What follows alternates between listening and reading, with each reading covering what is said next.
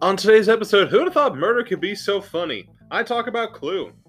Hello, and welcome to the Flixology Podcast, a podcast that looks at all forms of media, analyzes it, and dissects it, whether it be movies and television, and we're still continuing on our year of the 80s. I am your host, John.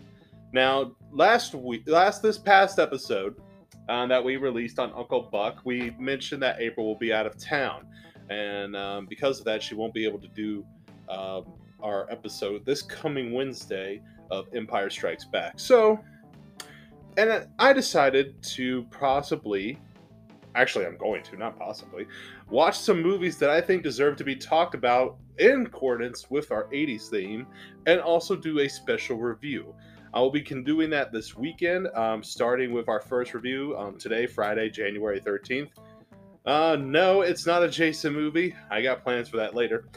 Today I'm talking about the 1985 American mystery black comedy film, Clue, which is directed by Jonathan Lynn, and it stars the late, great Ellen Brennan, Tim Curry, the late, great Madeline Kahn, Christopher Lloyd, Michael McKean, Martin Mull, and Leslie Ann Warren. And basically, this movie is 6 guests are anonymously invited to a strange mansion for dinner, but after their host is killed, they must cooperate with the staff to identify the murderer as the bodies pile up.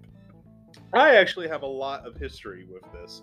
One, I love the board game. I'm going to go ahead and say that right now. I love Clue. I love doing the whole whodunit mysteries, just like as I mentioned that when I talked about Glass Onion. And I first saw this movie in my early teens. I want to say I was 11 or 10, and it was on Comedy Central. And I fell in love with this movie right away. It's so silly and stupid, and the cast is wonderful. Plus, Jonathan Lynn wrote this script with John Landis, and this movie was also produced by Halloween producer and co-writer, I believe, Deborah Hill. So, everything is just it's just very played out. Everyone knew their part. They knew what the movie was going to be, and they did it very well. Tim Curry plays the butler in this movie. This is another movie of Tim Curry that he has done where it shows his talent more and more outside of being Pennywise the Clown. I love Tim Curry in this movie. He is phenomenal. Even when he's running back and forth at the very end of this movie, recapping all the events and doing it all with like the hyped up energy, running from one room to the other, recapping the events and doing outrageous things and reenactments of what has happened all throughout the night. Not that I'm not saying the other cast members is not that great. I think Madeline Kahn as Mrs. White in this movie is the most. One, she's the most quotable, and two, she's just hilarious in my opinion. Martin Mull as Colonel Custard, and then Christopher Lloyd as Professor Plum. Michael McKean is probably my second person in this movie to steal the spotlight because he kind of plays like the dopey, dumb character where there's like one woman screaming and he's trying to calm her down and whatever, and he slaps her and he's trying to justify why he slaps her in front of everyone, and he's like, I had to stop her from screaming. And it's just so well acted and everything.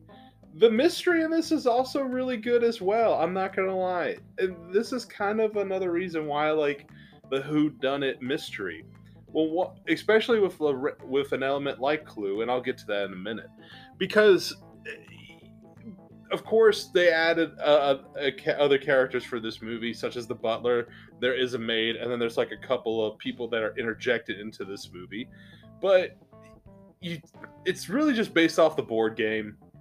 And I really like you're trying to figure out yourself, like as an audience, well, maybe it was Colonel Custard in the library with the gun or whatever, like it really doesn't matter.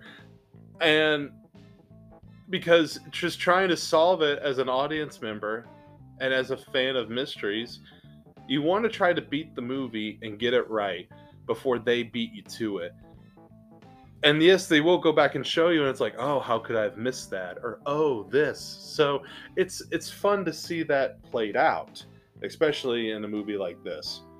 Um, I will say this movie has a very interesting ending. So when this movie was released, it had one of three possible endings, and you did not know which one you were going to go to. That's what made this more fun.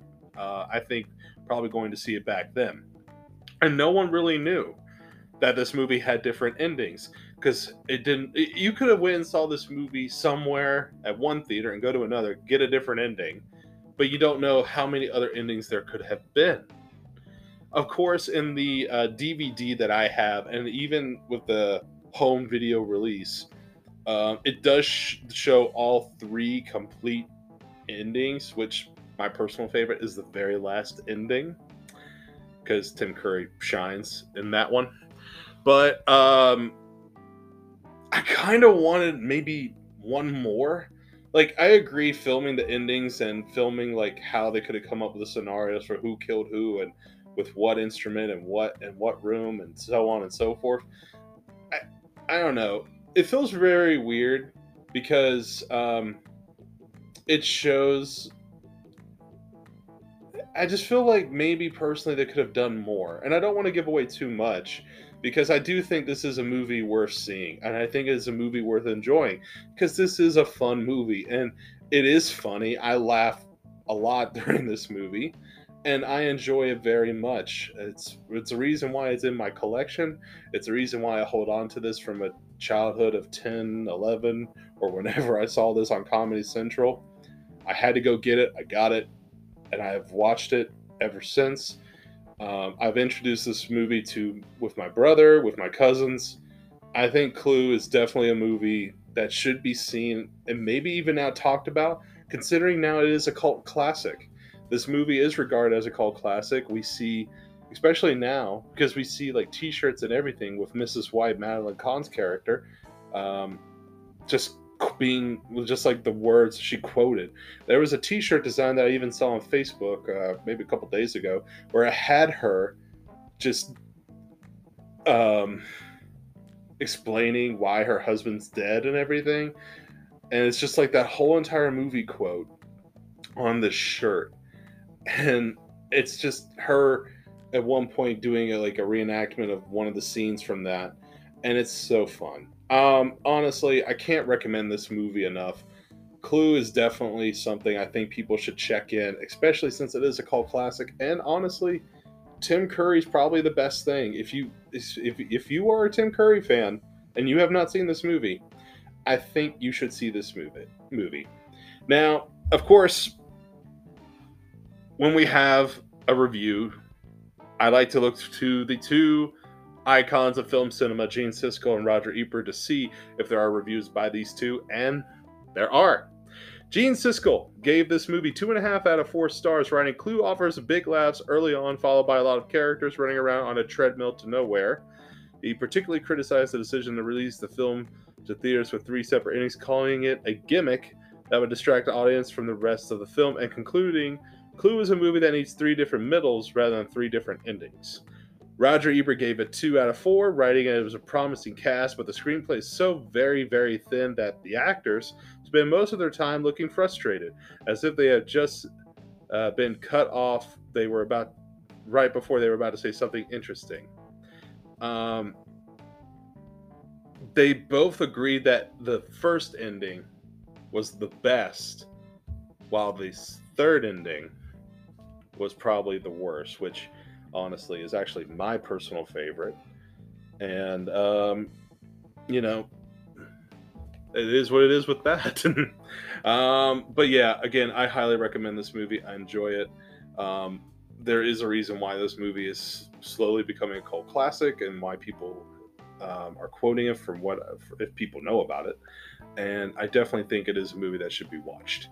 But that is going to be all of my review of Clue.